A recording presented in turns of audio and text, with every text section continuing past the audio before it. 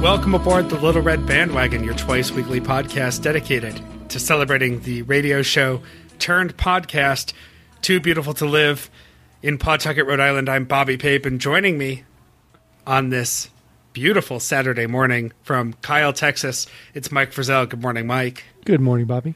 And in New Brighton, Minnesota, where I'm sure it's beautiful there as well, Ann Lundholm. Hello, Ann. It is beautiful. Hello, Bobby.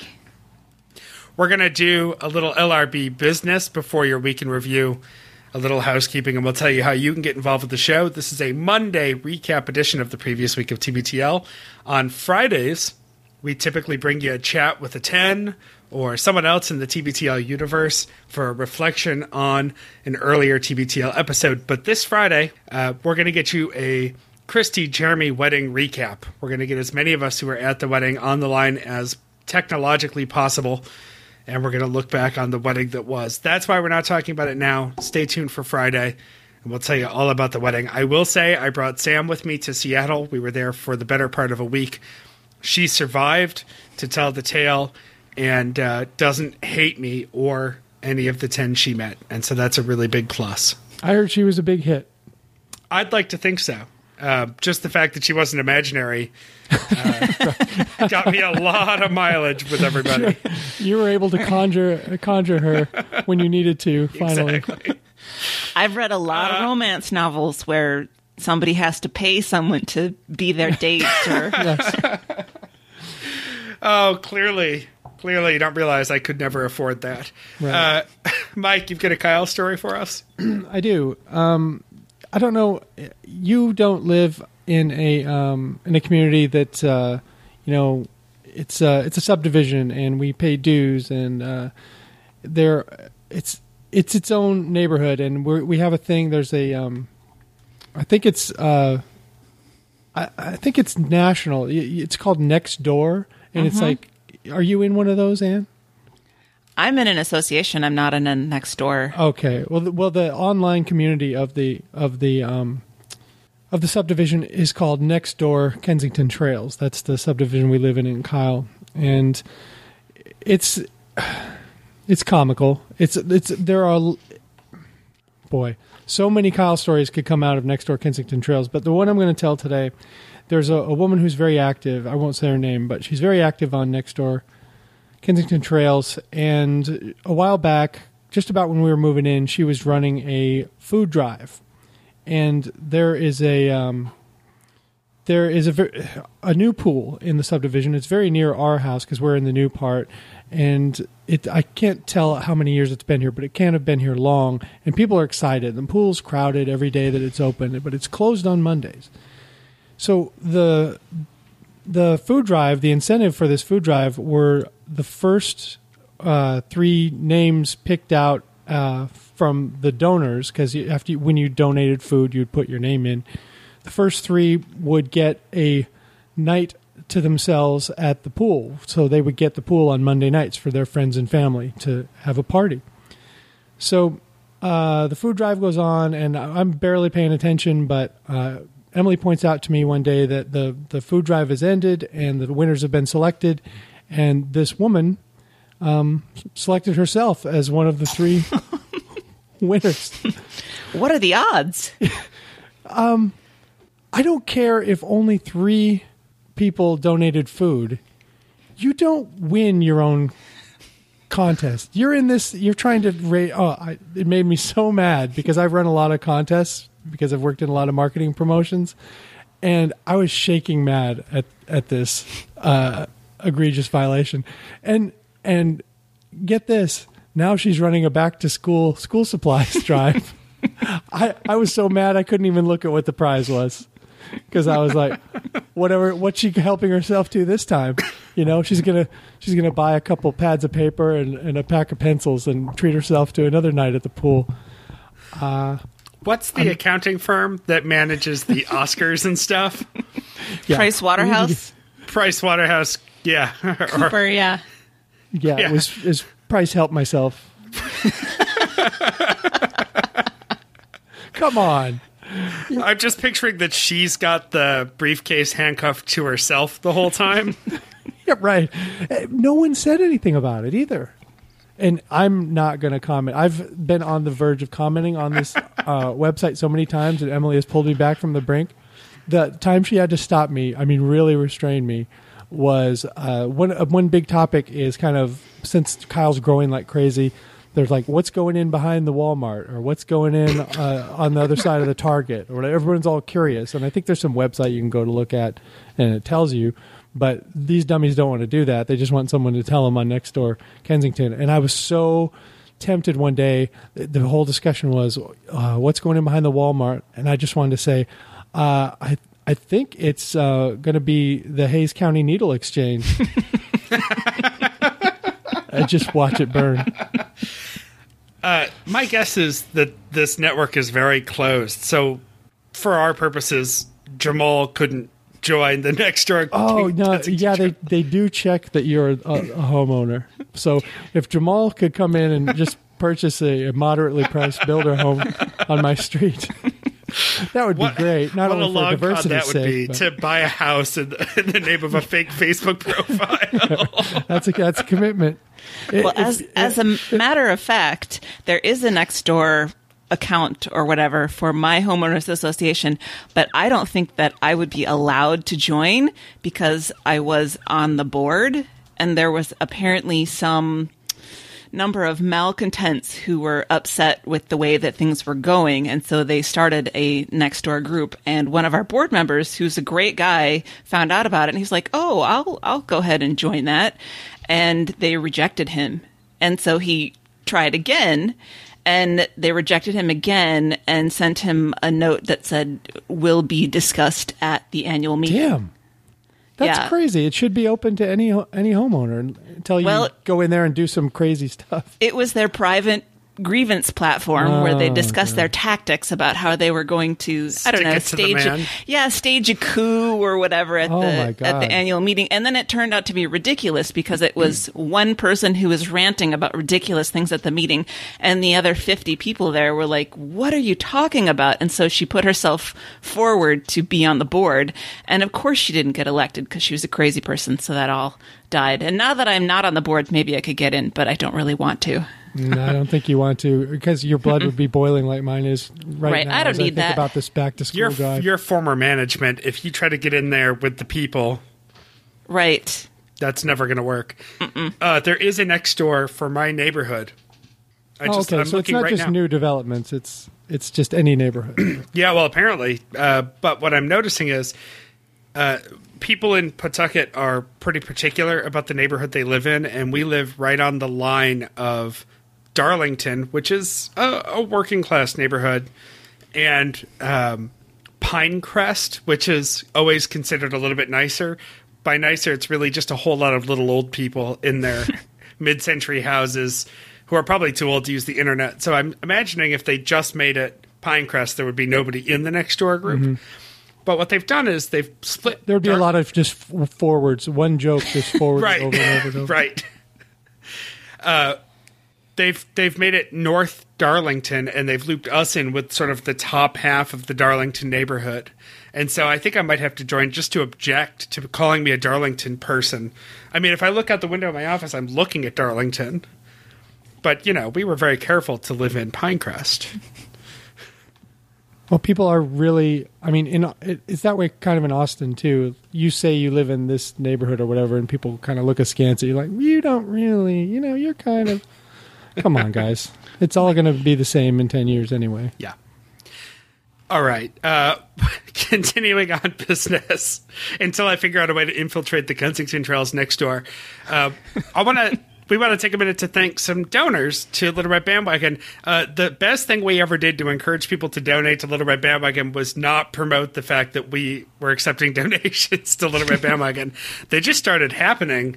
Yes, it's on our website, littleredbandwagon.com, and we have a few donors from the last week or so that we want to thank, and that is Michael Farnan, Farnan, of Los Angeles, Lauren Castelli, our favorite Lauren in Jacksonville, and someone we don't think we've ever met, Sandy Burnett in Georgia. So Michael, Lauren, and Sandy, thank you. And Sandy, drop us a line.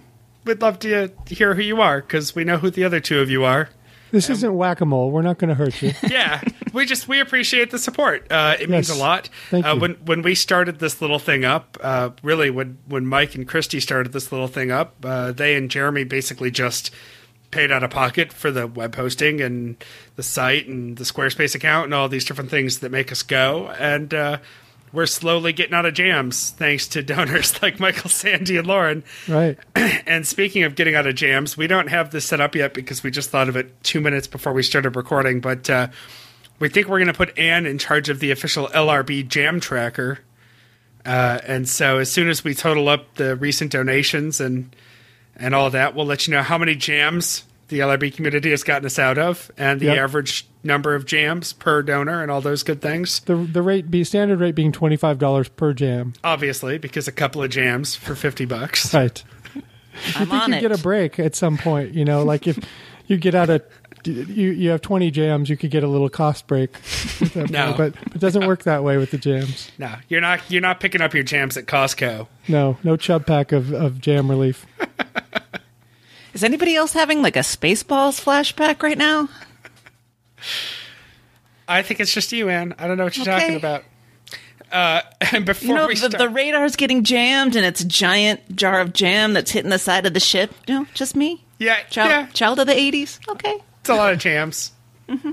Yeah, it's a big jam, but it's still only $25. Still just $25, no matter what the size of the jam. And one other shout out. I know he'll never hear this, but we just reconnected the cable that we cut a couple of years ago when we moved into this house. And Tony from Verizon Fios showed up yesterday for our free installation troubleshooting. Fixed what needed to be fixed in about 5 minutes, and then spent the next 2 hours helping me wire the entire house for free. So, Tony, thank you. And with that, we'll go to our week in review. Anne, you're going to get us kicked off with Monday. Monday, 2175, Internet Dads. And Stu, the Stubot Newman, is co-hosting, our buddy Stu. His voice is home to me. I just got to say it. Stu is very tired this afternoon, because he took Piper to the 5 Seconds of Summer concert last night.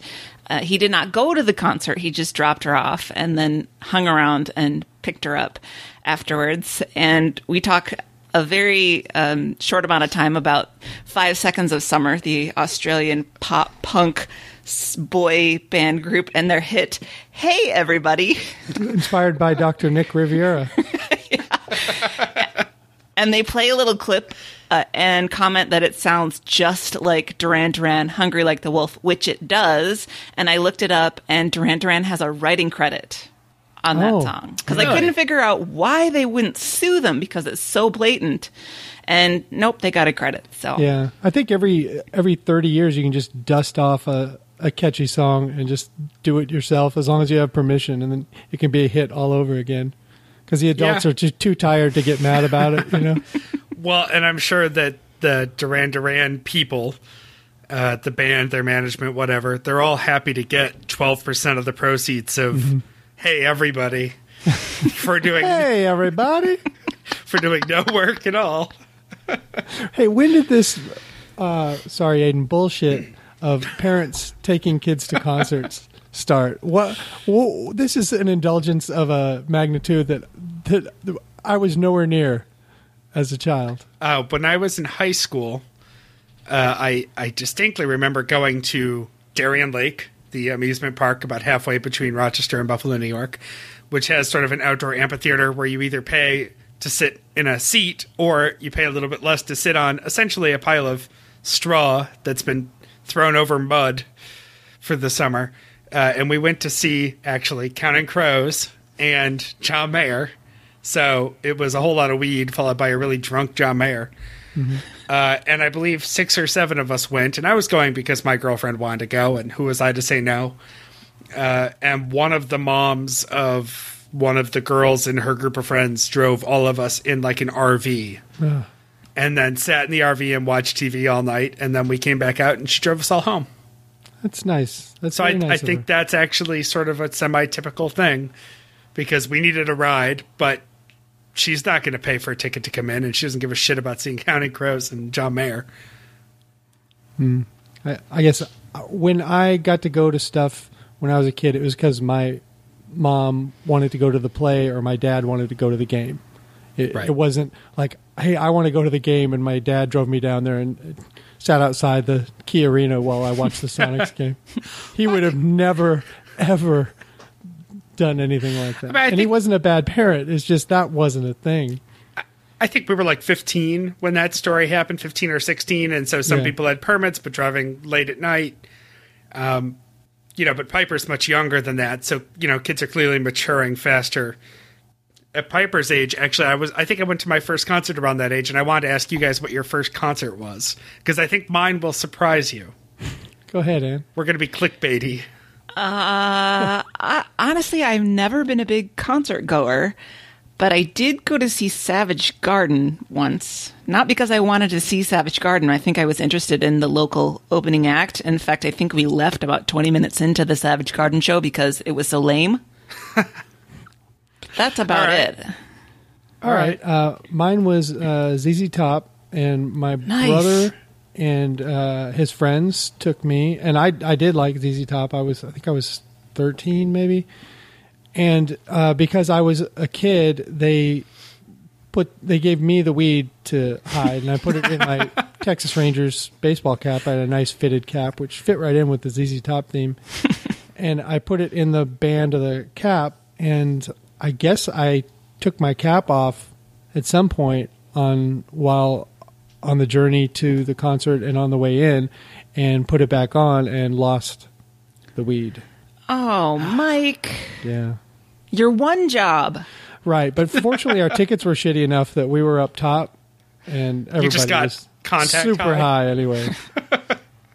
Did ZZ Top do the guitar spinning thing? No, that was before they started doing that. This was like maybe 2 or 3 albums into their career. It wasn't yet like the video era where they did the pointing and the spinning guitars and all that stuff. And their beards were only like halfway down their chests. Yeah, the guy named Beard had no beard, and the other 2 bearded guys, it was only kind of halfway Portland beard at that point for those guys. My first concert, I don't know if I've ever mentioned this on the show before, but when I was growing up, my grandmother listened to a lot of country music. And so as a result, I listened to and thought I loved a lot of country music. And I understand why, as a child, I loved a lot of terrible early 90s country music. And that's because a child can process that. There's no depth. Right. New country is really accessible for children and dummies. Right. You're going to spell out every last thing with no thought needed. So that's great for a child. But my first concert, at my insisting, was a Garth Brooks concert. Oh, yeah. Okay. He's not terrible. He writes a good pop song, I'll say that. Yeah. Well, I was probably, so this would have been the late 90s, mid to late 90s. I was probably 11 years old or something. And I saw that he was coming to Syracuse, about an hour and a half from Rochester. And I insisted that we go, and I begged. And my mother drove me to the Carrier Dome to buy tickets the day they went on sale, because it was the 90s, and you waited in line and bought the tickets. And then we went back, and I believe I bought an 8x10 glossy with like the pre-printed autograph on it when I was there and everything. And that lived in a frame for years somewhere in my stuff. Did you ever put it up like at college or? No, there was no room left after Janine Garofalo. No, I think somewhere along high school I shedded that from my identity and my history. Right. But yeah, Garth Brooks. I insisted I wanted to go. I really wanted to go. Not a bad artist, and he has a pretty good juice diet from what I heard. He did go up and down a lot. Yeah. And this was pre Chris Gaines, so you know. Yeah, we saw them before they were stars. Anyway, thank you for letting me take that tangent. Sure. Right. So Stu is now a web correspondent for The Splendid Table. He's doing a piece on new craft breweries, I understand, and I feel like we're sort of at peak brewery in this country. He went down to New Ulm, Minnesota, which is the home of Shell's Brewery, which is really old school.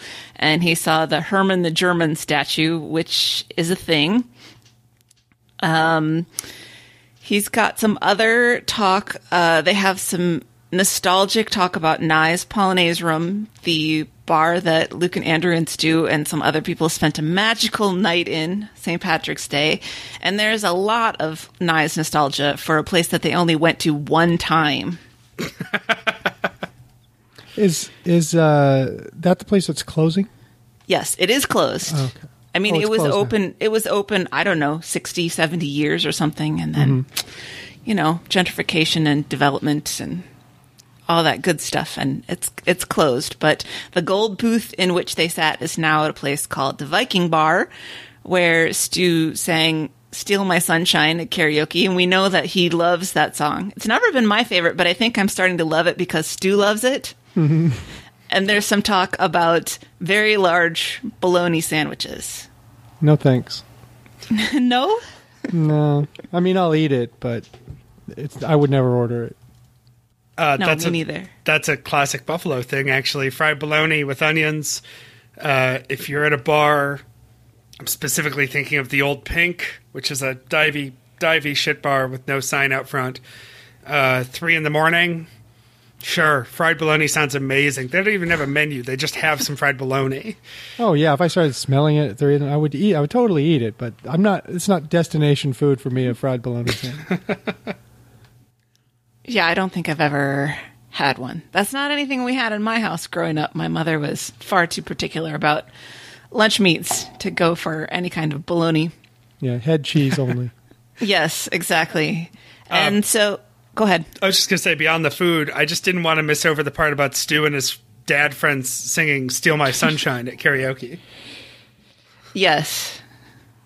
Which, when we did the Friday summer music episode with Stu, he told us it was a 1-2 tie, and he wasn't sure which one was on top between "Steal My Sunshine" and "Baker Street" for ultimate song of summer and all seasons.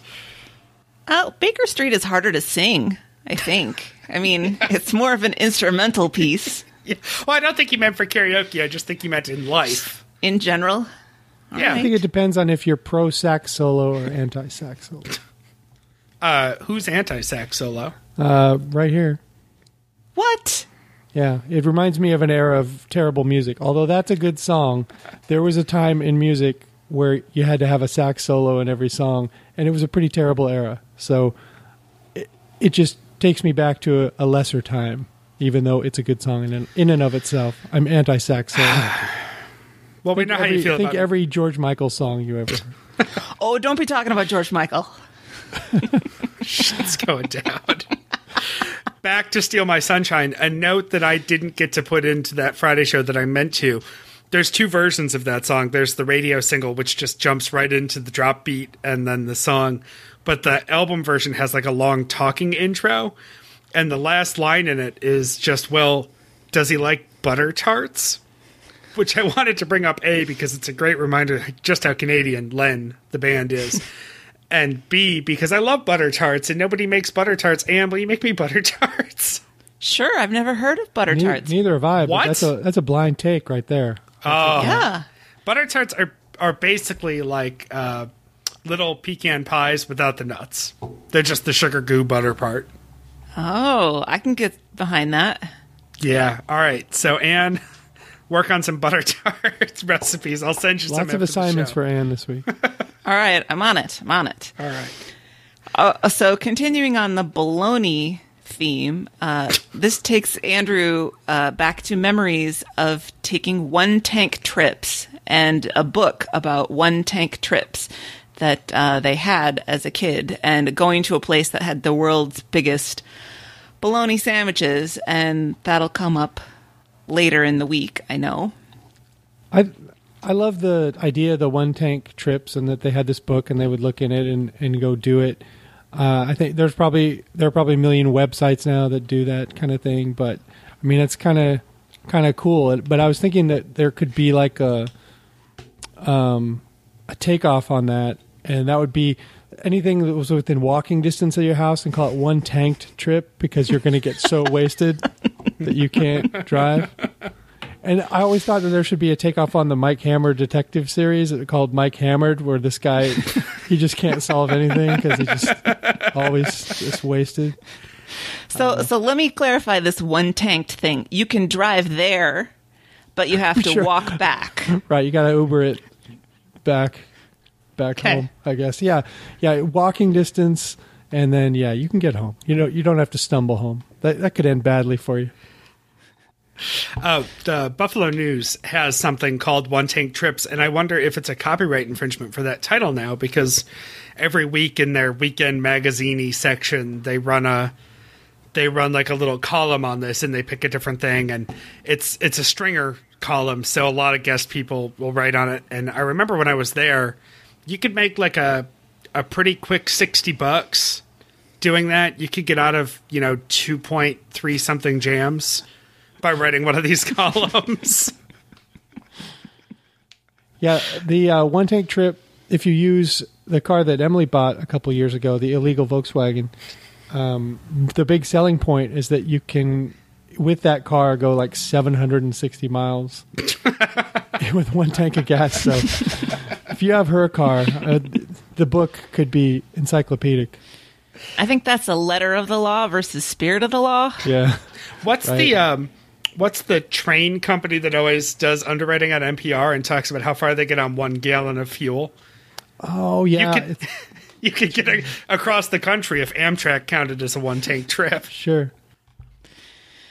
All right. Moving on to the top story for the day. Song of the Summer Scandal. Helt of the Gnaw is out, and Alaska by Maggie Rogers is in, owing to those unfortunate homophobic lyrics. Whoops. Stu says he only wants to pay attention to one Alaskan singer, and that's Jewel.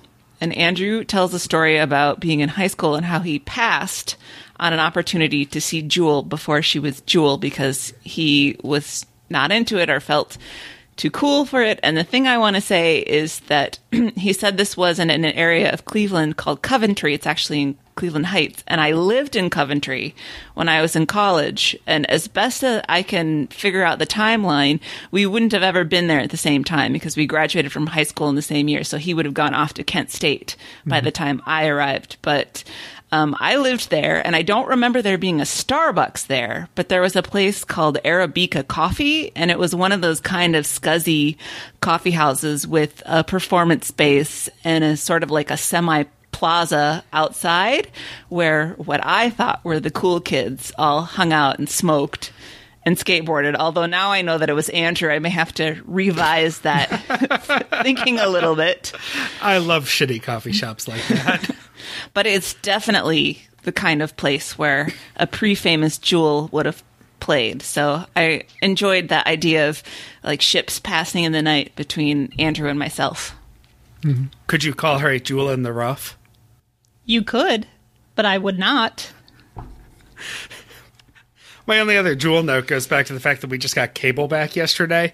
When we had cable a few years ago before we moved into this house, one of these stupid mindless TV shows we would put on to pass time when we were between seasons of Murder, She Wrote was Alaska: The Last Frontier. Just this story of a family that's sort of roughing it in Alaska, only not really, because in real life they actually run like a touristy destination for people who want to see what it's like to rough it. But that whole family is Jewel's family. Oh. Yeah, they don't talk about her a lot, but that whole family, it's the Kilcher family, that's Jewel's family. Like, she left, and the rest of them started this reality TV empire in Alaska.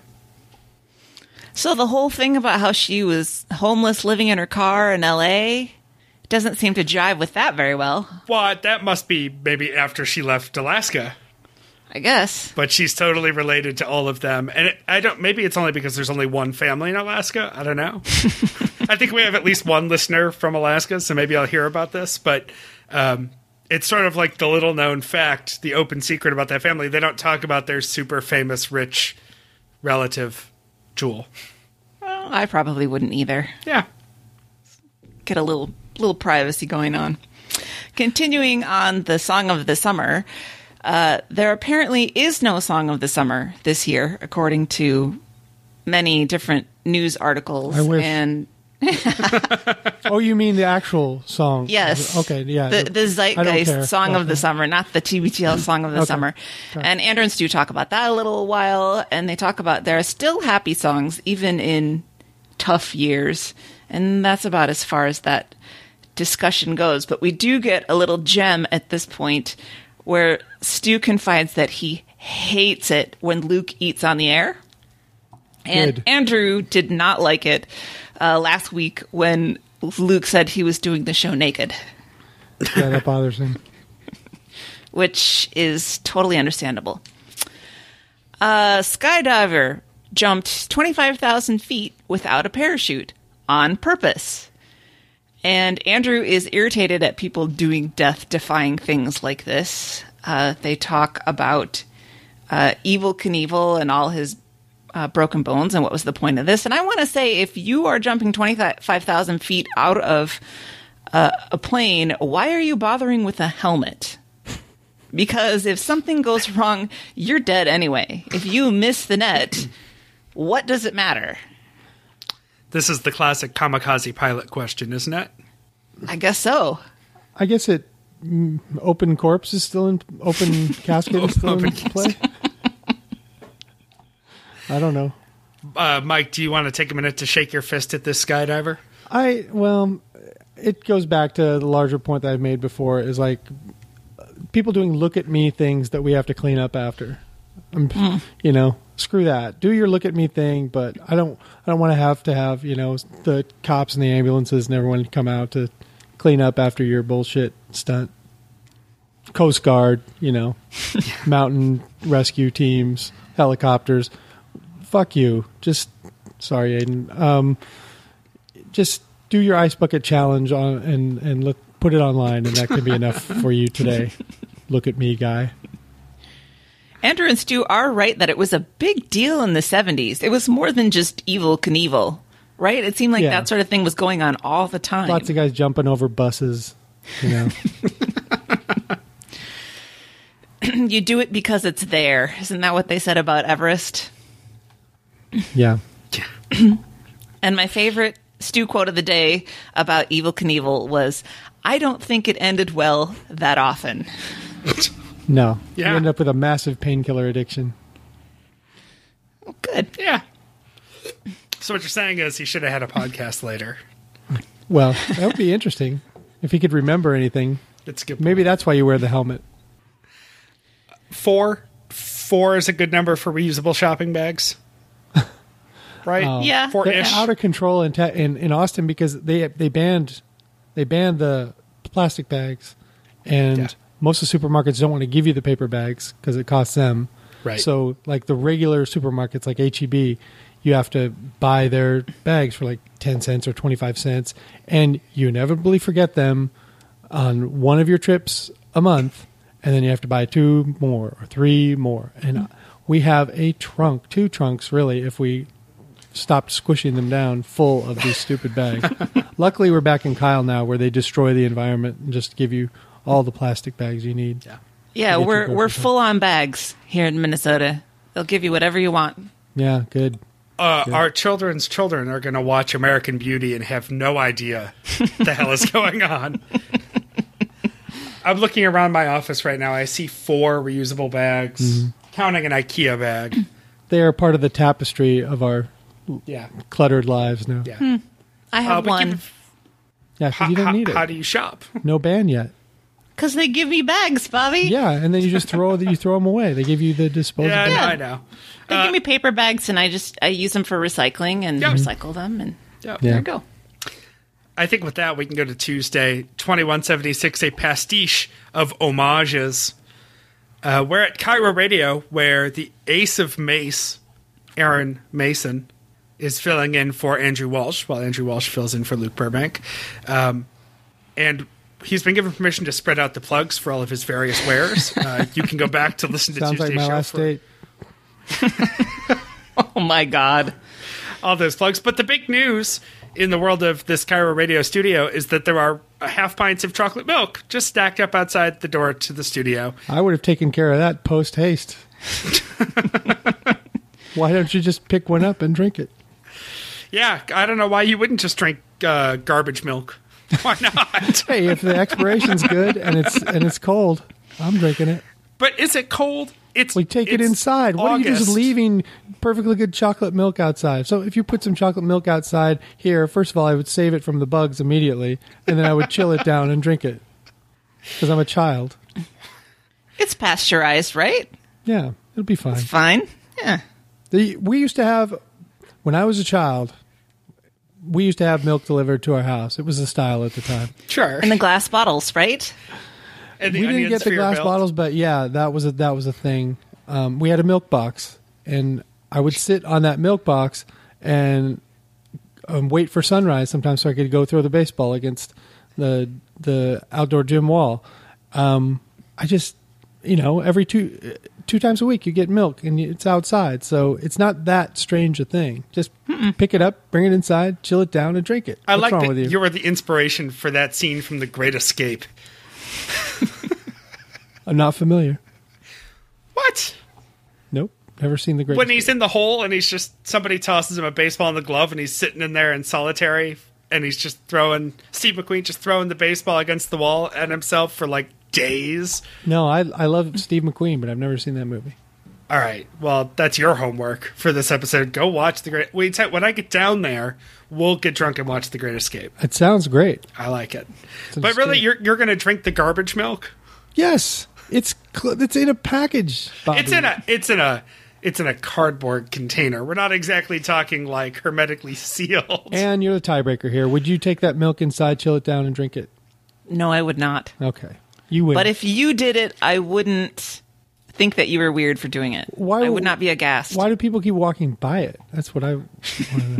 Because it's not their job to clean up the garbage at Cairo. That's not garbage milk. That's delivery milk. It's piled in a dirty looking corner. Did you not see the picture? Yes. Can you not rinse off a closed package? And it's delivery milk specifically for the corner where people probably smoke right outside the studio. No, you have to be 25 feet away from the door to Oh, smoke. because I've seen people enforce that all the time. Well, All right, Andrew is voting on Deadline. At least As usual. At least he's voting, right? Mm-hmm. We get some Joseph talk. As I've mentioned before, Aaron is a big champion of the band Joseph on his show, the Grapes of something, and he has had them on the show and has been promoting them for a long time, and so he lobbied them for Song of the Summer. That is one place where Aaron and I agree. They talk a little bit about the show Stranger Things, which I still have not watched, guys. I started. I'm 2.5 episodes in. I'm not loving it, but I like it enough to keep watching it. Emily and I watched the first episode the other night, and not that impressed, but we're going to give it at least one more. We may, because everybody's watching it. It's the kind of thing that I want to watch just so I know what people are talking about. But just something that bothered me about it is because I grew up in the era that this movie is portraying, the characterizations of people and the way they're acting during that time are just, they're not landing with me. And Emily's just a few years younger than me, and she's agreeing on that. But what I think they're actually going for is not exactly period detail, but period detail about the movies, period detail from the movies that were coming out at that time. Like, sassy kids and grumpy adults. And it's just, it doesn't ring very true, but I don't think that's what they're going for, but that's not helping me enjoy it. And also Winona Ryder plays Winona Ryder again, Right. which has bothered me since the beginning of Winona Ryder. I knew that would be a problem for you. Yeah. So maybe this won't be your go-to source of all things Stranger Things. We'll see. We'll see if the other half of our cast has been watching it more than we have. One show that I do enjoy, though it's been a while, they're apparently watching some Cheers in the Walsh household. Mm-hmm. And Better than Empty Nest. Yes. I'll tell you that. And Andrew realizes that he is now older than the early season character, at least the character in his early season, Sam Malone. Sam Mayday Malone. Retired baseball player. That's right. I don't know if this is, I don't know how accurate this is or if this is just apocryphal, but apparently the early drafts of Cheers had the character slated as a former football player, and then they saw Ted Danson and they were Right. like, he looks like a baseball player, and they made it a baseball story. Yeah, you couldn't buy him as a football player. He's too lanky. Right. Nope. My highlight of the week was getting a nice burn on Andrew because he tested this joke out on Twitter, I think before he said it on the show, saying that he realized he was older than Ted Danson's character. And I said that I always thought he was more of a Becker anyway. Oh, So, good pull. yeah. There's a new Cairo podcast called Fight, which Aaron plugs as one of his plugs. It's about MMA fighting. There's been a podcast for a long time by one of our friends from over at Stack of Dimes called Kicking and Zubas, which I suggest you check out before you check out Fight, if it's still a thing. I don't know. I tried to listen to one episode of Kicking and Zubas, and I had no idea what the hell they were talking about. Yeah. Top story, flossing, not proven to be a good thing. Still gonna do it? Yeah, Mike? I do not floss, and there's a reason. I happen to have Shrek-like hands and a small, small mouth. So eventually, a dental hygienist took pity on me many years ago and gave me a very nice dental pick that I use to do the same thing, massage my gums and clean up between my teeth. And she just, I don't think I ever said it, but we were talking about flossing, and then like she's like, your mouth is really, really small, And I'm like, and I kind of held up my hands. She goes, yeah, that's got to be really tough. I said, yeah, I can get like the front 3 or 4. And that's it. And so she said, yeah, well, this will work really good. She gave me this thing, and it's worked out great. But I'm not against flossing. I just can't do much of it. I use the floss picks, and I can't imagine using regular floss anymore. It's like a revolution in our household. Because just the wrapping around your fingers and I don't know. It's like I'm going to strangle the tips of my fingers to clean out my teeth. So yeah, Cullen uses those. The floss picks are great. Yeah. I have to bring this up as the official Murder, She Wrote correspondent of Little Red Bandwagon. The guys are not sure if she's an aunt or not. And my question is, how many episodes of Murder, She Wrote have they really watched? Because I would say 1 in 3 episodes of Murder, She Wrote revolves around one of her nieces or nephews running into town and then somehow getting tangled up in a controversy and a murder. And most prominently, her dopey nephew Grady, who shows up all the damn time. His entire life is an arc in the show Murder, She Wrote over 12 seasons. So, of course she's an aunt. Of course she is. I feel bad for Grady. His friends just keep getting picked off and murdered. Yeah. One by one. And he gets tangled up with really terrible people all the time because he's just too naive to realize it. Mm-hmm. Yep. Email from about the One Tank Trip guy. He is still alive despite a misleading subheader on his website and is still tripping. Like Meredith. Yep. Who's had a really great week in the liberal state of Washington. Andrew is shuffling papes. Aaron is shuffling papes and does not, I think, fully understand why that offends me. Who has time to say papers? And we get an email from a listener who's not sure what to name her baby boy. They have a familial name, Henry. Recent friend, relatively distant friend, named her baby Henry, and they don't want to cause issues there. And my advice is to name your baby Henry and to tell your friend to go fuck herself. Or Henri with an I. But do be aware that there's going to be 3 kids in that babies kindergarten that are named Henry. So Right. if you're okay with that, do it, because Henry is big these days. And he's going to need to grow a beard immediately. It's okay, because as long as you teach him how to be a hand clappy, boot stompy kid, he'll be fine. Boy, did that get under some skin. And this is the conversation where Aaron Mason, whose name is both a firsty-firster name, in that it is two first names, and both of them are dumb, makes fun of Aiden Wow. as a name. Well, I take this very seriously. Aiden is both our youngest and one of our most loyal listeners.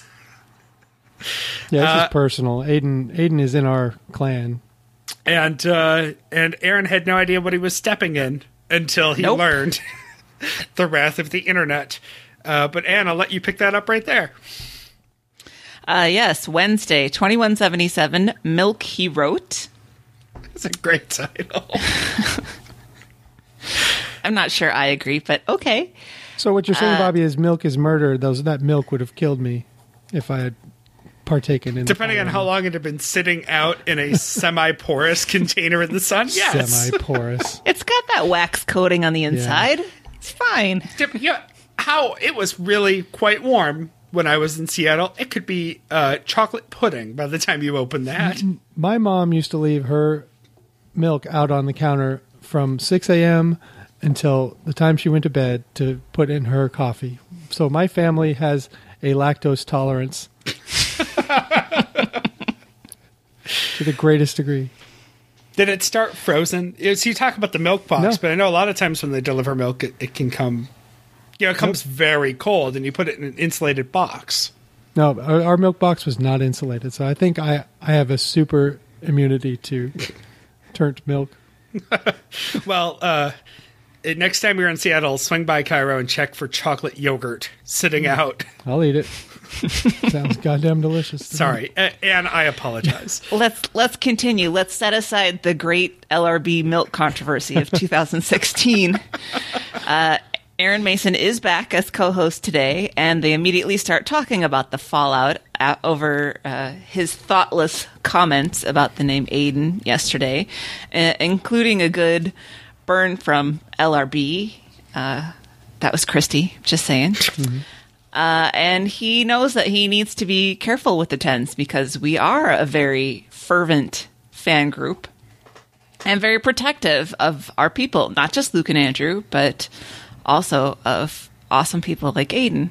Mm-hmm. So then they move into something that I thought was very interesting. There have been a few comments that have been perceived or have been negative directed about Andrew. I should say not directed to Andrew, but about Andrew on the Stens page. And so he is questioning what's his role on the Stens page? Should he be participating in it? Is it a place for the fans? Is it a place where he should be involved, or should he just walk away? But he knows that he can't see criticism and ignore it. And I have been thinking about this for a long time because things do get said on the Stens page that I think, oh, come on now, guys. And so I actually did a very unusual thing for me. I sent him an email about it. And I just That's not like you, Anne. You do not. No, it's not You're not like a reacher me. outer.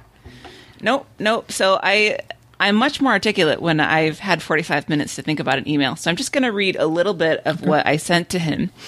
As you said, TBTL has a unique and very involved relationship with its listeners, and having a two-way conversation has always been an essential part of its DNA. I think it's important for you to participate directly in fan discussions, especially since Luke has more or less abdicated any responsibility in that arena.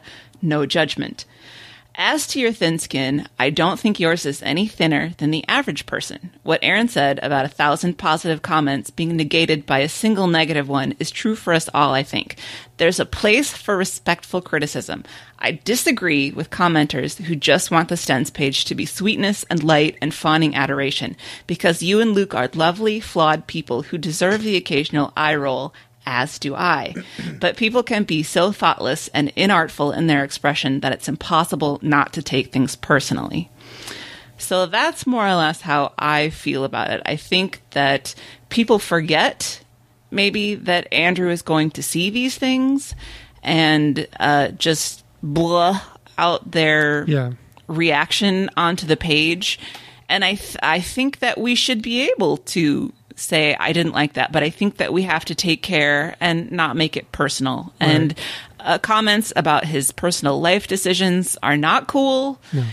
And I think I'm aware of the irony of us being here on this podcast where we talk about their lives and we do sometimes criticize them. But I think that, as we say, you can't tell tone on the internet. And I hope that we make it clear that we are affectionate and loving and perhaps teasing.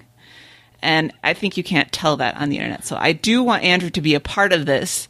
And he does need to toughen up a little bit. But I think it also behooves us to remember to be respectful. What you said about people not being aware that he's going to see it, I think that has come into effect the last couple times people have stepped over the line. Is like Andrew will come in and either defend himself or throw me under the bus to help himself out or something like that, and then they'll go like, uh-oh, I didn't mean for him to see that, and then they'll start apologizing. And so I guess we all need to be a little more sensitive on the front end so we don't end up having to apologize on the back. I think there's another important reminder here, and this actually goes to us too. We don't have a Little Red Bandwagon group like the Stens group. We have a page, and it's been discussed many times how pages make it harder to interact, both ways more because of the way things post. But even in comments, we are also a podcast. We are also open to criticism, but just like Luke and Andrew, we are also people. And so when people say things about Luke and Andrew or about TBTL or about us, everyone should be prepared for the fact that everyone else is going to see what they wrote. And if you say something, expect a response being a possibility. If you're going to shit all over Andrew on the Stens page, of course Andrew has the right and option to respond to that. And same for us, because this has come up recently with us. We're going to clarify or we're going to make our point. And if we think what you're saying is unreasonable, we're going to tell you. So, just remember, it's not an empty chamber. I think the internet makes people feel entitled and more brazen than they would be face-to-face with someone. And that's really ridiculous. I don't think I've ever said anything on this show I wouldn't say to Andrew and Luke in person. No, absolutely not. And we love them very much. And so even when we're criticizing them, they know that what we're saying is our honest feedback about the show and that we want to make the show a great thing. It's going to be the best show, guys. We're going to make it the best possible show. And I think that we should remember that this is a product that they are making and we are consumers. And I think that our feedback, our honest feedback about how we feel is valuable. And they want to put out the best product that they can, right? So if they're doing something that's annoying everybody or whatever it may be, I think that we should be able to express that. Yeah. So I guess my point is for the internet, if you're going to put it on the Stens page, make sure that it's something you would say to Luke and Andrew in person without feeling like a douchebag. If you're going to post something to the LRB page, make sure it's something you would say to any one of us who host LRB. And if you're going to post something on Yelp, make sure it's something you would say to the guy who just made your Euro. I think I'm getting a little ahead of myself now. I think so. And to sort of, I guess, put a cap on this particular subject, Aaron says that he knows that he is a strong flavor. He compares himself to licorice and says that maybe a lot of people don't like licorice, but the people that do really love it. And I think that's a good thing to be self-aware like that. Mm-hmm. So they move in. Small group of people out there who love arsenic. Yeah, but they don't love it for long. I love chocolate milk. Yes. Aaron is the warm, ripe chocolate milk of podcasting. Moving on, I want to mention that Andrew makes the comments, "We've got the shuffling papes," and Aaron says, "What's up, Bobby?" This has been an ongoing feud between us on Twitter all week. And again, he knows I'm upset. I'm just not entirely sure he understands why. I think so. I think he does. I hesitate to reopen this delicate subject, but the 4 chocolate milk cartons from yesterday are still there. Now you throw them out. Yep. But do something. If you see something, Do something? do something. Mike, Whether it's drink it or throw it away. Don't just shuffle by it every day. It invites vermin. Here's my point. Yesterday, you said drink it. Today, you say it's probably time to throw it out. How do you wait, Bobby. I'm waiting. I would inquire as to how long the chocolate milk had been there the first day I came. And if it was fresh to the doorstep at the time of day he was coming, it was still savable. But because it's been warm in Seattle, the next day, if you get the same chocolate milks, those got to go. Right. You got to do something about this. Don't just talk about it. Well, I understand, though, but how do you know it's those chocolate milks, and how do you know how long they've been there on day one? Are people really keeping that close to track on that? Because apparently the expiration dates have been changing. So there's a system in place here. This is a dead drop for some chocolate milk for someone. This is nothing that an investigation couldn't uncover. Yes, Andrew put on his Columbo trench coat and sniffed around and asked some questions and found out that last week there were still 4 chocolate milk cartons, but they had different expirations, so they were different. So somebody has a plan. Mm-hmm. So maybe we should just keep our noses out of this and not be Jessica Fletcher's nephew in this particular... Don't be Grady. Grady would drink the chocolate milk. There's no doubt in my mind. So he'd give some to his friend who would die. Yeah. All right, the TBTL-a-thon water bottles and lunchboxes are on their way, people. They are for delayed. God's sake, why don't they get a jump on this stuff? Why? It seems like the day the TBTL-a-thon happens is the day they come up with the swag. You know? Well, you don't want to put the production run in before you know how many you're going to need, and then they got to come from China. Oh, God. I don't know. I just hate hearing about it. I don't mind, like, even if I had the swag coming, I wouldn't give a damn when it came. I hate all the posts to the stands and the complaint. It's just, yes, it's going to come, but we know these guys. It's going to be years from now. Just pretend that you've given TBTL chocolates on an airplane. Yes. Yep. And release desire. And then when it gets there, it'll be a lovely surprise. Oh, absolutely. It's fantastic. You get your edible Frisbee and you just... go to town. Wash it down with some rancid chocolate. I'll just because I said it, I wasn't thinking of this, but not only did chocolates work both ways for me to and from Seattle, on my flight back to Boston, I had a flight attendant who was also on my flight to Seattle, remembered me, and as I was boarding, looked at me and said, "Oh, hey, do you have chocolates for us this time?" Yeah. And then I said, well, as it happens, and she cut me off and said, "Oh, I was just kidding. I didn't mean to." And I said, "No, of course I have chocolates for you." Oh, my God. Beautiful flights. Beautiful flights. So it works, people. It really works. I think you have to have a certain Bobby flair. No, you don't. Because they know what it is. They understand what's going on. All right. Yeah. Still probably not ever going to do it. Me either. Mm-mm. All right. Top story. Yelp is now flagging businesses that sue people who leave bad reviews. So leave bad reviews at your peril and sue people that leave bad reviews at your peril. And we agree that crazy bad reviews say less about the business and more about the person who's leaving the review. And they talk about how only strong people, or people who have strong feelings, rather, will participate. And that's true. That's a statistics thing and an experimental design thing that you have to watch out when you're coming up with experiments. So you have to account for selection bias or self-selection bias. Mm-hmm.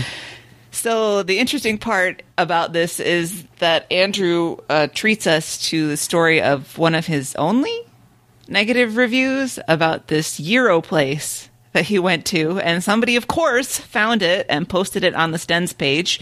If you haven't seen it, you can find it. And I I love Andrew. Even his bad reviews are so strangely kind. Yeah. He took some responsibility for the bad experience. Like, I should have spoken up and asked more questions, but at the end, he described himself as legit bummed, which is strong words. Very harsh. Yeah. Yeah. I hope that Europlace will take it to heart. Yeah, they bummed a guy out. At this point in the show, Ron from the Ron and Don enters, and they make the comments that there are no locks on the studio doors to keep him out. And he slows Ron the tells, podcast down to about normal speed.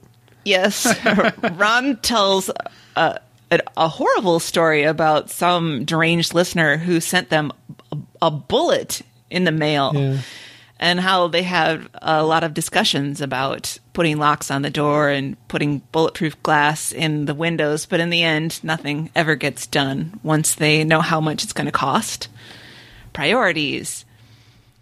Yeah, and it is pretty easy. I mean, I don't think either one of you have been to that radio station, but yeah, it's a secure building. But like Ron said, just wait for somebody to get buzzed in and you just walk in. Yeah, I guess I'd be a little concerned about security. They talk for a while about teenage Andrew and his crushes, and Ron tries to say that teenage Andrew was a metalhead, and this Andrew tells of these great concerts he used to go to by bands called the Hostile Amish and the Jehovah's Waitresses.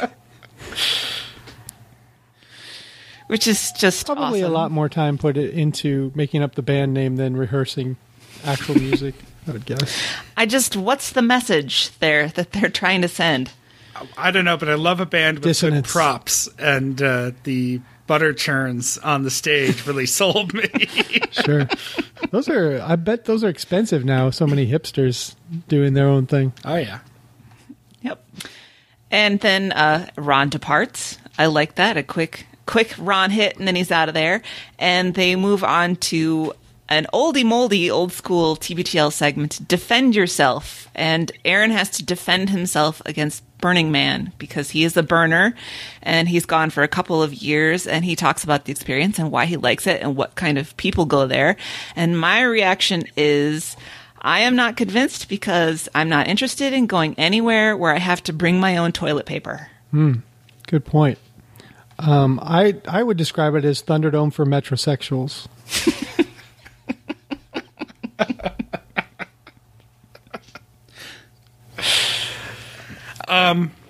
I see it. I see why people would like it. It's not for me. It's not for me. I'm not entirely against places where you have to bring your own toilet paper because I like camping. But I'm not sure that there's any level of enjoyment at Burning Man that could make up for the amount of effort you have to put into washing that sand off of you after. Yes. How did I get sand in my urethra? God damn it.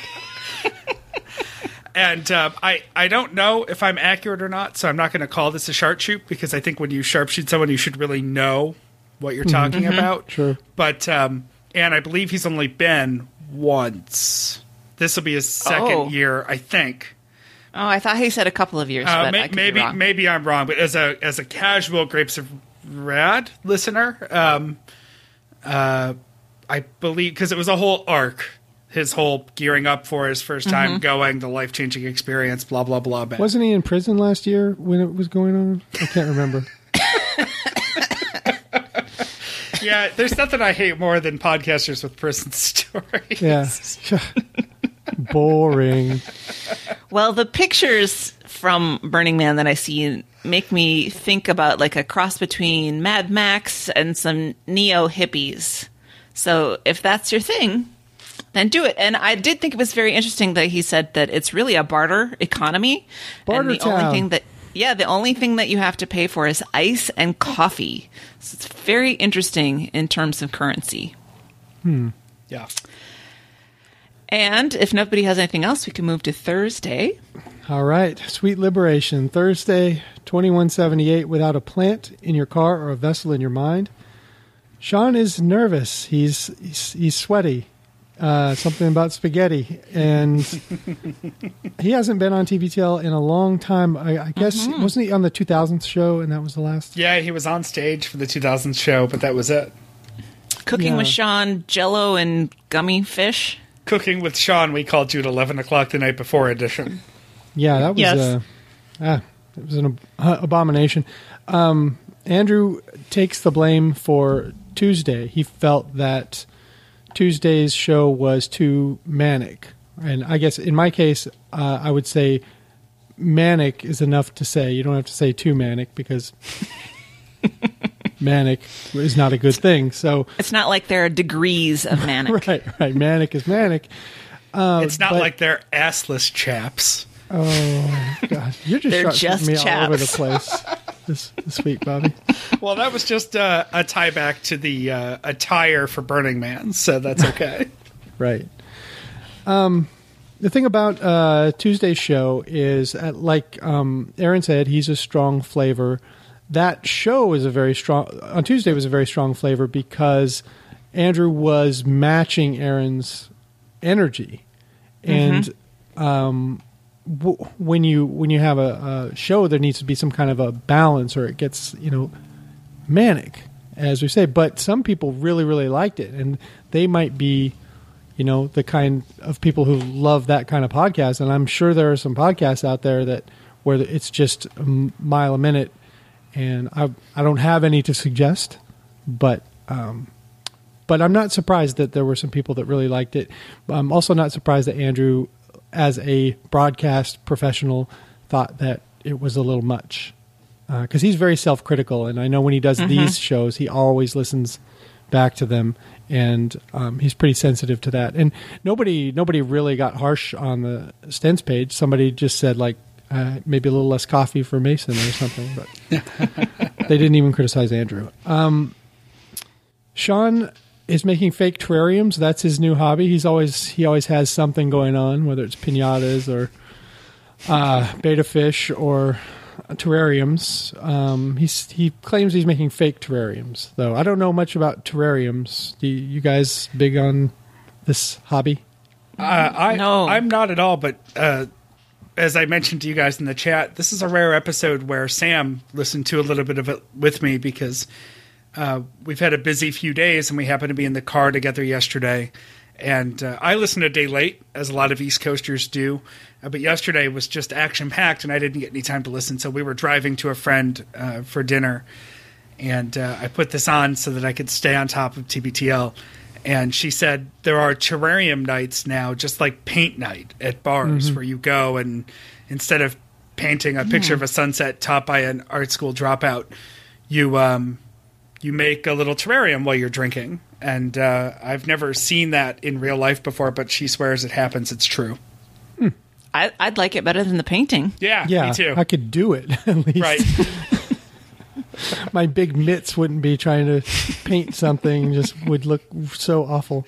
Especially because you're also... Floss nights would just be terrible for you. I couldn't even go to floss night. I would just be sitting there just all sad while everyone was going to town with the floss.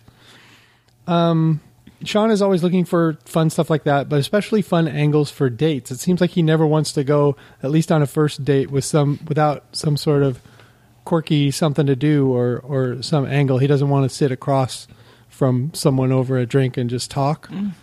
You got to be careful with that. You can't take it from quirky to weird on a first date, unless she's similarly weird. But I understand his impulse to be fun and different, but let's not freak her out. Mm-hmm. Yeah, there are upsides and downsides to that. There's ice breaking and then there's ice making. Amazing. There were 19 minutes into a 2-hour or hour 26-minute show, and Mason must have been bouncing around in the hallway trying to get that door open. And since there's no lock, he got in. And then we had him for the rest of the show. But Sean has more of a steady energy, so it didn't get as out of control manic. John's also a seasoned TBTL hand. He might be a little rusty, but he knows what he's doing. Yeah. Yep. He knows his audience. And they did a 7 Deadly Sins of interviewing, which it seemed like something that might have been better saved for Luke. Mm-hmm. Because he has a lot more experience and stuff like that. I mean, Andrew had his own show and did a lot of interviewing, and I think he was pretty good at it. He might even be better than Luke. But at least at that point he was. Luke is much better now with all of his Livewire experience. But when you find a piece of paper laying around on the radio station that has a story about Deadly Sins of interviewing, you can't sit on that. No. Right. That's 20 minutes of content right there. I looked up this guy, by the way, who wrote the trademarked 7 Deadly Sins of interviewing. It's a guy named John Sawatsky. That'd be my guess. John Sawatsky. He actually works for ESPN full time. He just bounces around ESPN affiliate to affiliate, I guess, giving these talks. Gotcha. So like, he is a house ringer for them. He has been for a long time. But he's got a Wikipedia page, and he's all about these interviewing techniques and such. Because I'm just curious when he's going to get to the sideline reporters, because those are some of the worst interviews I've ever heard. Yeah. Well, you get 30 seconds with a pissed off coach who's down 31-7 at halftime. That's a rough go. I don't think that interview skills are necessarily always at the top of the requirements for a sideline reporter. No. Even when you get a winning quarterback, how do you feel? Yeah. What's it like to win? Yeah, I think there are some good sideline reporters, but it's a majority not good. But I'm glad that there are things going on at these radio stations, like someone coming in and giving a talk about interviewing and interacting with the hosts and trying to improve their skills that will make the radio more listenable. Because I know in commercial radio now, a lot of times consultants come through and it's all about super serving the P1s and dazzling details. All this bullshit. Like, let's mention all the different towns, around Seattle. Make sure you mention Bothell. Make sure you mention Redmond and Stillicum, and just come on. It all sounds so phony when the hosts do it. So, some time spent thinking about how to do a better interview is actually a better use of their non-air time, I think. Yeah. There is a quiz, Harry Potter or a plant, right? That's what it was? Mm-hmm. Not for me, but... Not to brag, but I got 100% on that. Because you're an expert on both, or just a Harry Potter? I've read all the Harry Potters, and I'm no Christy Wise. I don't have a Harry Potter tattoo, but I enjoyed Harry Potter, so yeah. Yeah. And the plants don't really sound that much like Harry Potter character names. No. Not to brag, but I made it through that entire quiz without Sam turning off the car radio. And she's a Harry Potter fan, not to the level. She's not a Christie.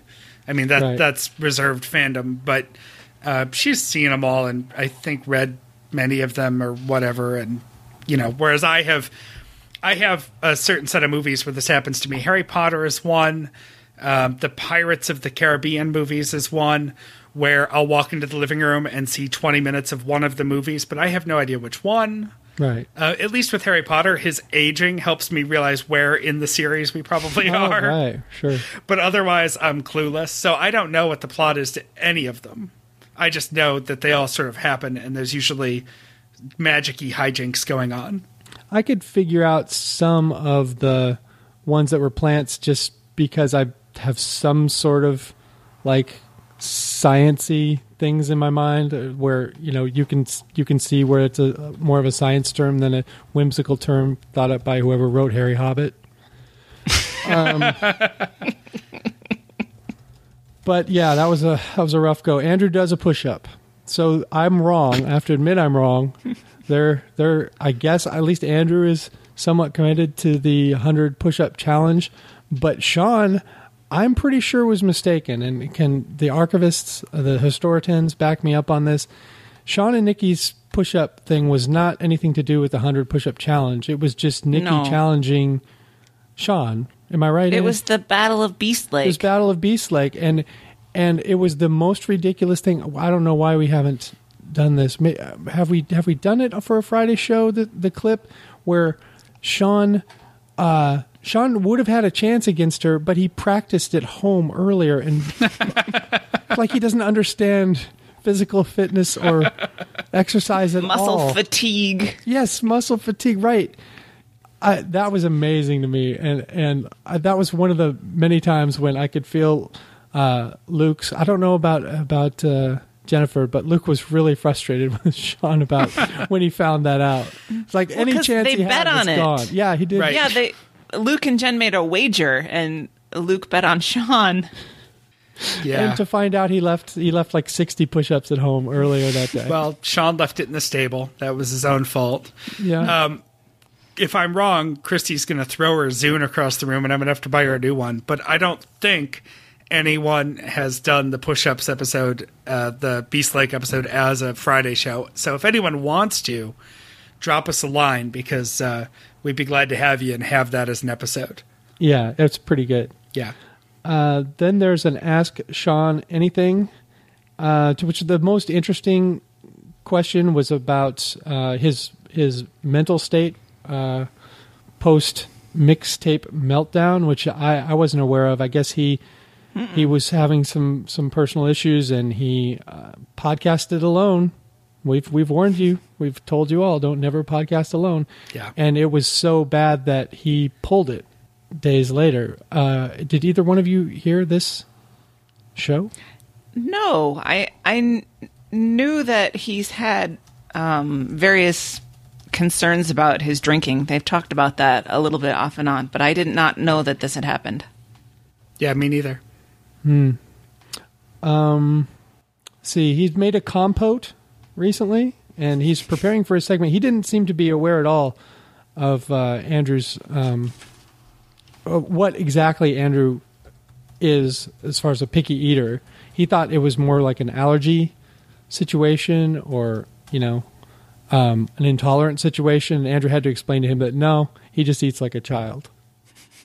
He can't have anything creamy. No creamy, no cheese. And then Sean says, well, I've got this great fake cheese. And I was like, no, Sean, that's not the point. Yeah, so I look forward to him not having listened very carefully to these instructions and coming up with something that Andrew probably can't eat anyway.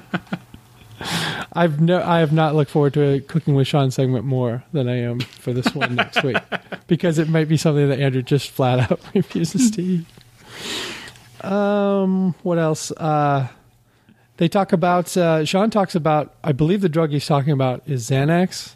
He got put on its antidepressant medication, which I have been diagnosed at one point with some depression, and I did take Xanax, and it does dull the F out of you, and it really does kill your libido. I think, like, the first night I took it, I was masturbating for like 45 minutes, and then I said, I got to stop taking this medication. I just have to applaud you for finding a way to make that funny. Because I was sitting here thinking to myself, I don't have a good punchline for depression. It's a serious issue. Right. But anytime... I decided I'd rather be slightly depressed at that point in my life than not be able to come. You're sure it wasn't just because... Sorry, Aiden. I'm so sorry. Sorry for the adult themes. Are you sure it's not just because you're old? No. I've never had a problem. 8 to 10 minutes, 8 to 11 minutes. Really. Right. Well, we were just discussing this. But who's counting? Well, it's all about how long that round trip to Joanne Fabrics is, right? Yeah. Jesus. Call back. I just like to say that I'm not part of this conversation, people. Yeah, if you're depressed, get help. There are other drugs to take besides Xanax. Yeah. I was actually really pleased to hear that he's in therapy. It's one of these things where I always think to myself, I don't feel like I necessarily need therapy, but I feel like everyone could benefit from therapy. Seems like an hour to talk about yourself and get minimal guiding feedback might not be the worst thing for everyone to just be self-reflective a little bit more. Yeah, I think it's definitely worth trying. I've been in counseling for different reasons, maybe 3 or 4 times in my life, and it's mostly positive. I'm going today. There you go. All right, then. Anne recommends. Anne's going to have to explain Joanne Fabric's related story to her therapist today. All right, I'm going to move to Friday. It's mine again. Conical bra situations. Andrew didn't know what conical meant, which I thought Oh my goodness. was kind of a hole in his game, but What was conical? I think it means shaped like a cone. that was she was gentle with him there. She didn't say, "Yeah, dummy." There's another apology from Andrew, this time for the second half of Thursday's show, but I didn't notice any problem with the second half of Thursday's show. Yeah, So well, just that quiz kind of dragged on, but other than that, yeah. It wasn't manic though. That was the right. that was what he was apologizing for Tuesday. So he just he beats himself up a little too much. Yep. Genevieve's job. I want to talk about this. I have a question for you, Bobby. Is it common for the president of a university, because you've been involved in like university government and stuff, to have a full-time speechwriter? Yeah, whether or not they have that title. I mean, I don't know on the grand scheme of things, but actually one of the stops that we made while we were in Washington was to have lunch with the now retired former president of my university, the University at Buffalo. He lives out on the Olympic Peninsula.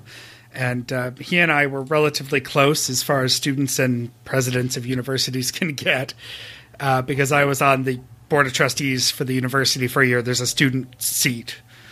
And he had someone whose title wasn't speechwriter, but he was a communications person who was essentially assigned to staff him.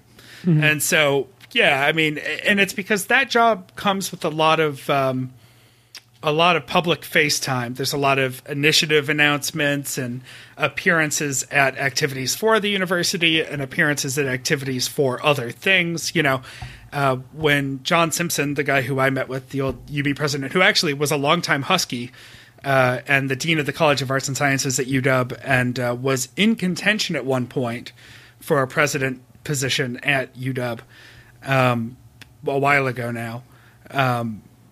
He used to have to go to stuff for like when the city of Buffalo would announce a new building thing because we were building a new campus in the city, or the county. He made a lot of appearances with the governor. In fact, a lot of what we were reminiscing about is UB was on the brink of announcing some really big sweeping building for the future projects with Eliot Spitzer when he was governor of New York. And he and Eliot Spitzer had a huge press conference together. And then the next morning is when Eliot Spitzer got busted for his prostitution scandal.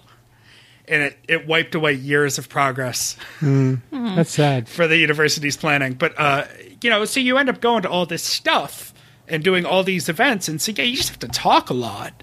And so it doesn't surprise me at all.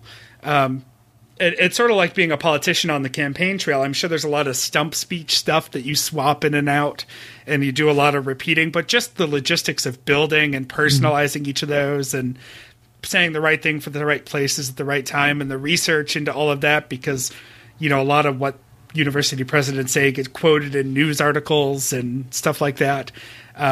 It doesn't surprise me at all, and I'm incredibly jealous of Genevieve's job. It sounds like something I would really enjoy. And it makes sense that she feels like she has to have such a personal connection to the work, because you're going to eat, sleep, and breathe it. Mm-hmm. Well, I would be curious, if we ever have her on, I really want to get into it, about what was her speechwriting experience leading up to this? I mean, working in public relations, was she just flat out writing speeches for people at the corporation that won't be named? Because this is a serious whatever you job. do, I mean, don't Bing job. it. You'll never find it if you Bing it. So I don't know.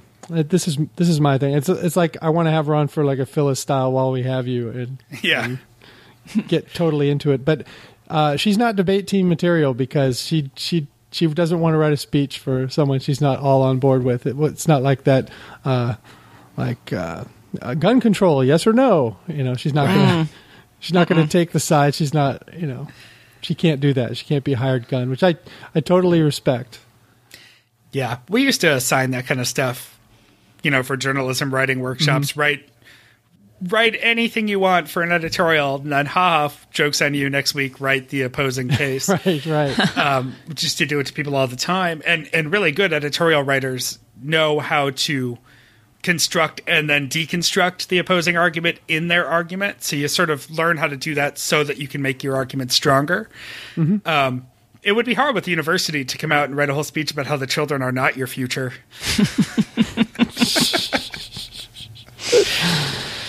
Okay, they get the ashtrays. Someone has procured what they think are close to matching ashtrays. At this point, Bobby, I assume you did a lot of research trying to find the right ashtrays as well, right? I put a little bit of time into it, but I save most of my research for the deep dark web stuff that nobody else is working on, and I think there was a whole army of 10s working on the ashtrays. Yeah. It's the show picture for Friday, and they're cute. I grew up in a house where my mom smoked, and she smoked constantly. When I finally broke free of that, I don't want anything that looks like smoking in my house, smells like smoking. I mean, I would rather you come into my house and fart nonstop for an hour than smoke a cigarette within, 25 feet of my house. Ashtrays have no appeal for me. Those are really awesome. They look great, but I'm out on the ashtrays. There's a push-up date. Genevieve, I think, agrees with the other guys that he's not doing real push-ups, and when you're talking about real push-ups, man, those are really rough. With the arms held in. Push-ups were kind of a big deal in prison, as you've seen in many movies, of course. Like a lot of guys like to work out, and then when something happens like a lockdown and you're in your cell for 3 days, 4 days, a week, you have to do something else, besides go out to the yard and work out. So there's a lot of push-ups being done. Jeff and I, my cellie Jeff, we the two guys that were next to us, I can't remember the name of one of the guys, but the other one was named Bob. And whenever they would bet all the time, they would play cards and they would bet push-ups, and time would come to have to pay off the push-ups. And when the guy whose name I can't remember would win, and Bob would be down there doing push-ups, this is during a lockdown, we could hear this guy yelling at Bob. What he would do is he would slam his inmate ID down right underneath Bob's nose while he was doing the push-ups, and he would scream at the top of his lungs to be heard all over the tier, "Get down and fuck the floor like you fuck them little boys, Bob."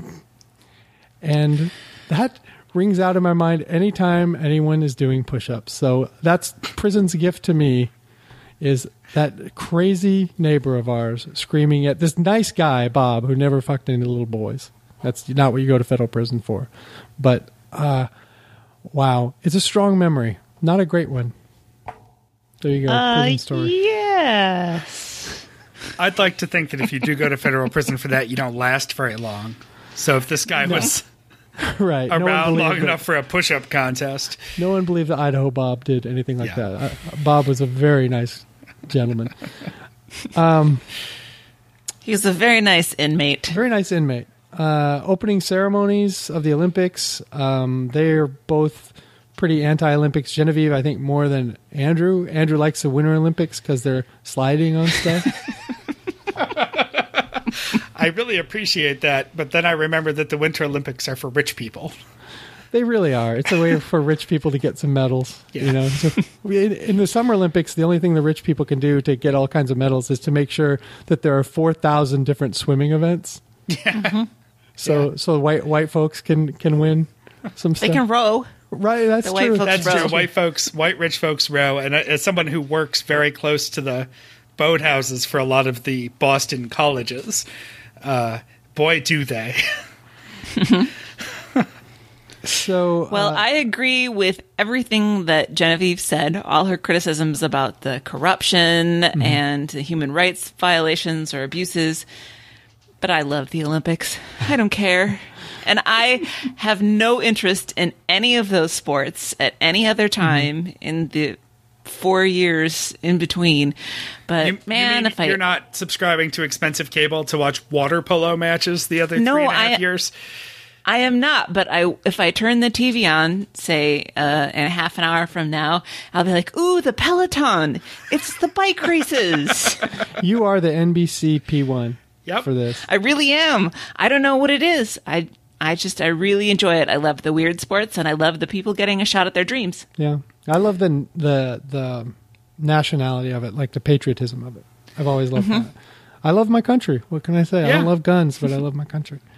I'm just waiting for Bob Costas to go for a swim in that disgusting poop water to prove to the world that it's safe. That seems like a lot of hyperbole. Like Genevieve was saying that people are going to die or whatever. It's like, I guarantee that she and most people have been in worse water than that in the last 6 months. Yeah, So- it's called the wave pool at any water park. It's so gross. They're just trying to get out ahead, just, warn. That way, if anything does happen, they can say they warned them. Honestly, under that water is the one place you're not going to get stung by a Zika mosquito. So Right. Sure, keep under. Keep that water from standing. Keep flailing around and Yep. swimming in it. So they're not breeding on you. I don't think anyone's going to die from the poop water. I think there might be some babies with tiny heads no. coming out of some vaginas in a few months. But the Olympic symbol, they didn't say that these were top stories, but Olympic symbol from the 94 Olympics, some Olympic symbol of it. I tried to research it. I couldn't figure out what this stick figure had to do with the Olympics, but it was scraped up by some kids who were trying to clean it, I guess, trying to make it look better. I don't know. I didn't have anything on this. Yeah. Some 5,000-year-old carving. Stupid kids doing stupid things.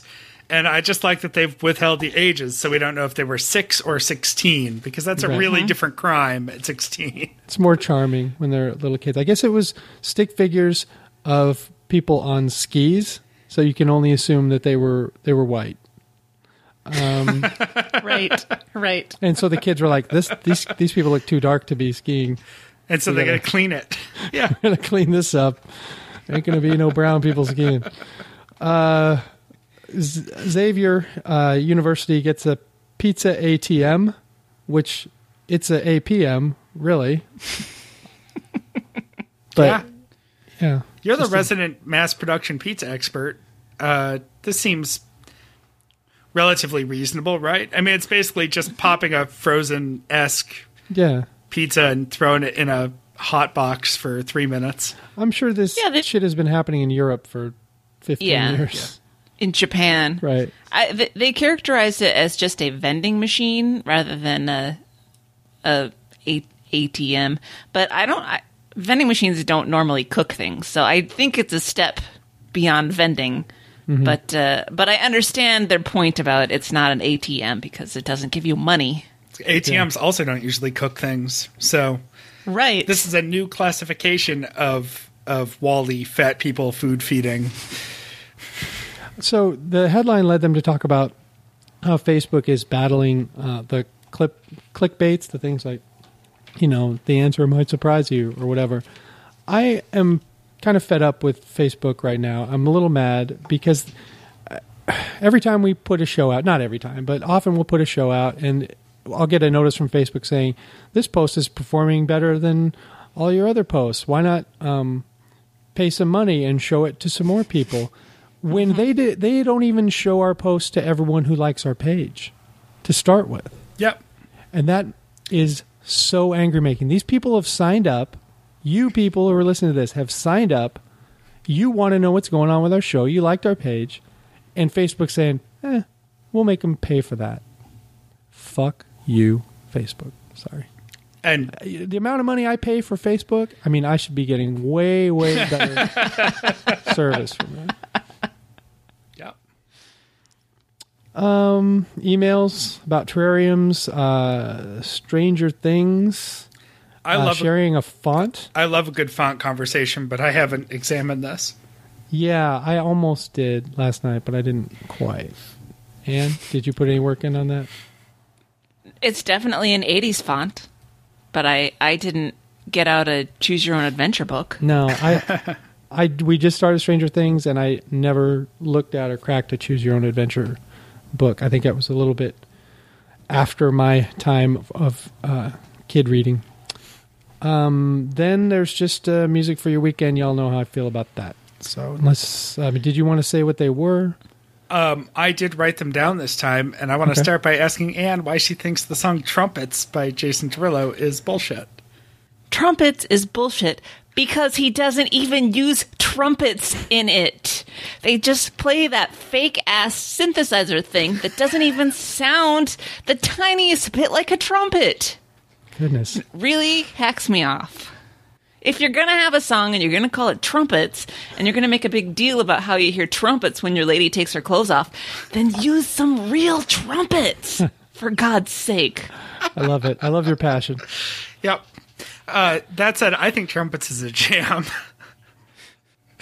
It's a good song for trivia, anyway.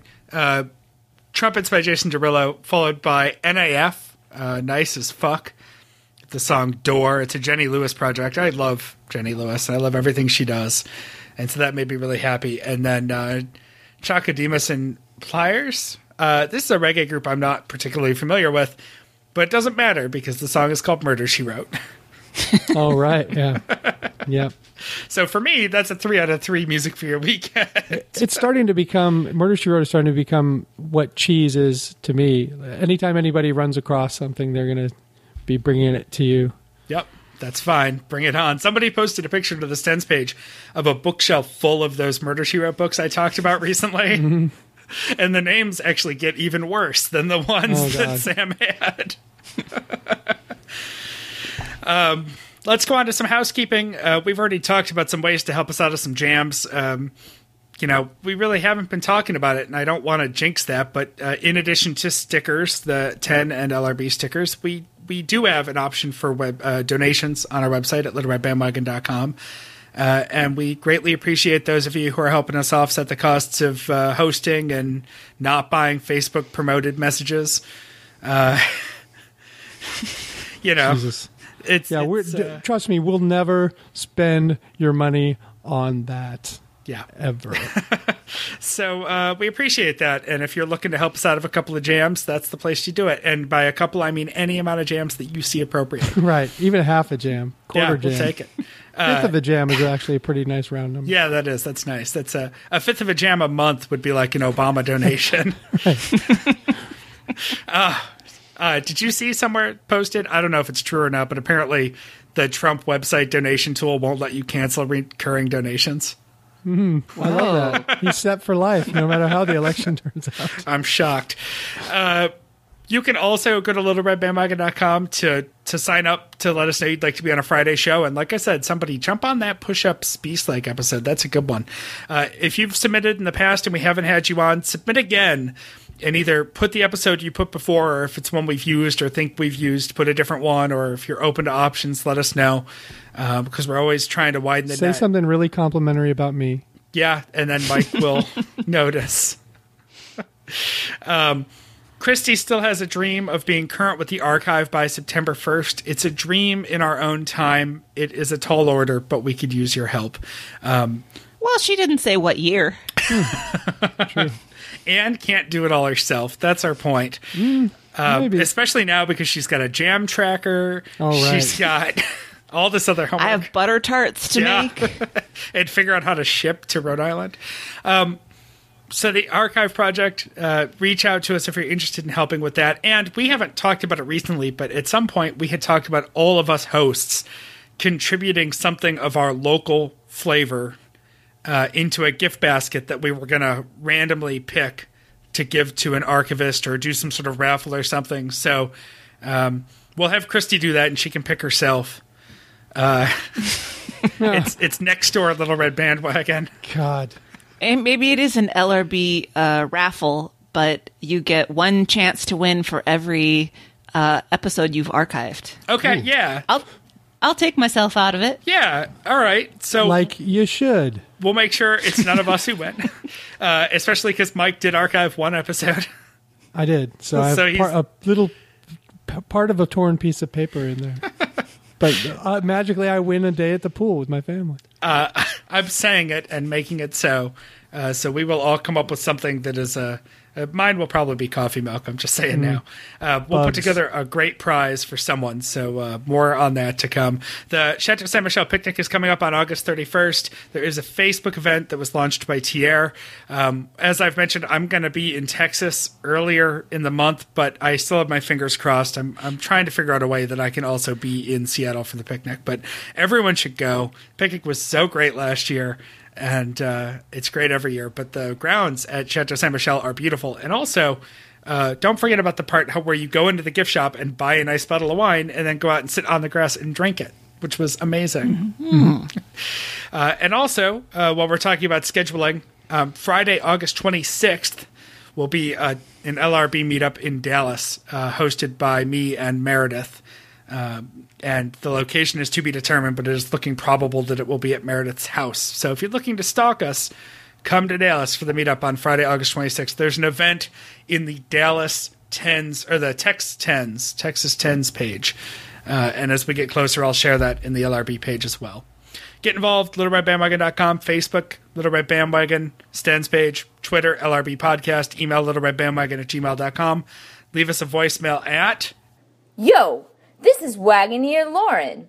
Word on the street is the LRB isn't getting many voicemails, and it's probably because their number doesn't have a catchy jingle, so I wrote a rap about it. Well, my name is Lauren, and I'm here to say the LRB needs your calls in a major way. You've got Meredith and Bobby and Mike Frizzell, and while Christy's on sabbatical, there's Ann as well. They're all patiently waiting for the phone to ring with your episode submissions. It don't cost a thing. Just dial 802-432-TBTL. That's 802-432-TBTL.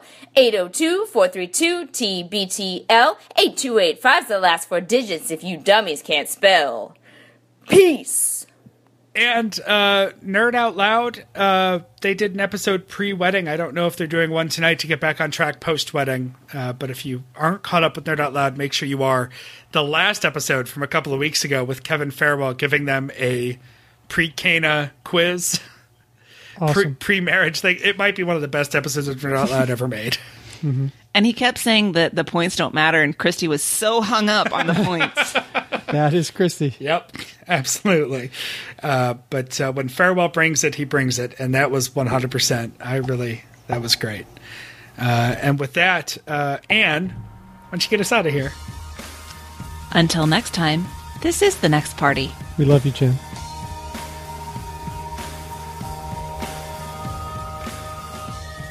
Nailed it. All right. Yeah, scrolling back, the only note I wish I'd gotten to was that Andrew gives a full-hearted endorsement of Says You. Oh, my God. That is... Oh, that program. Oh. Yeah. I've run by it like 5 times in my life. And just awful. Yeah. Oh, my God. Well, that's all. That got harsh in the recap.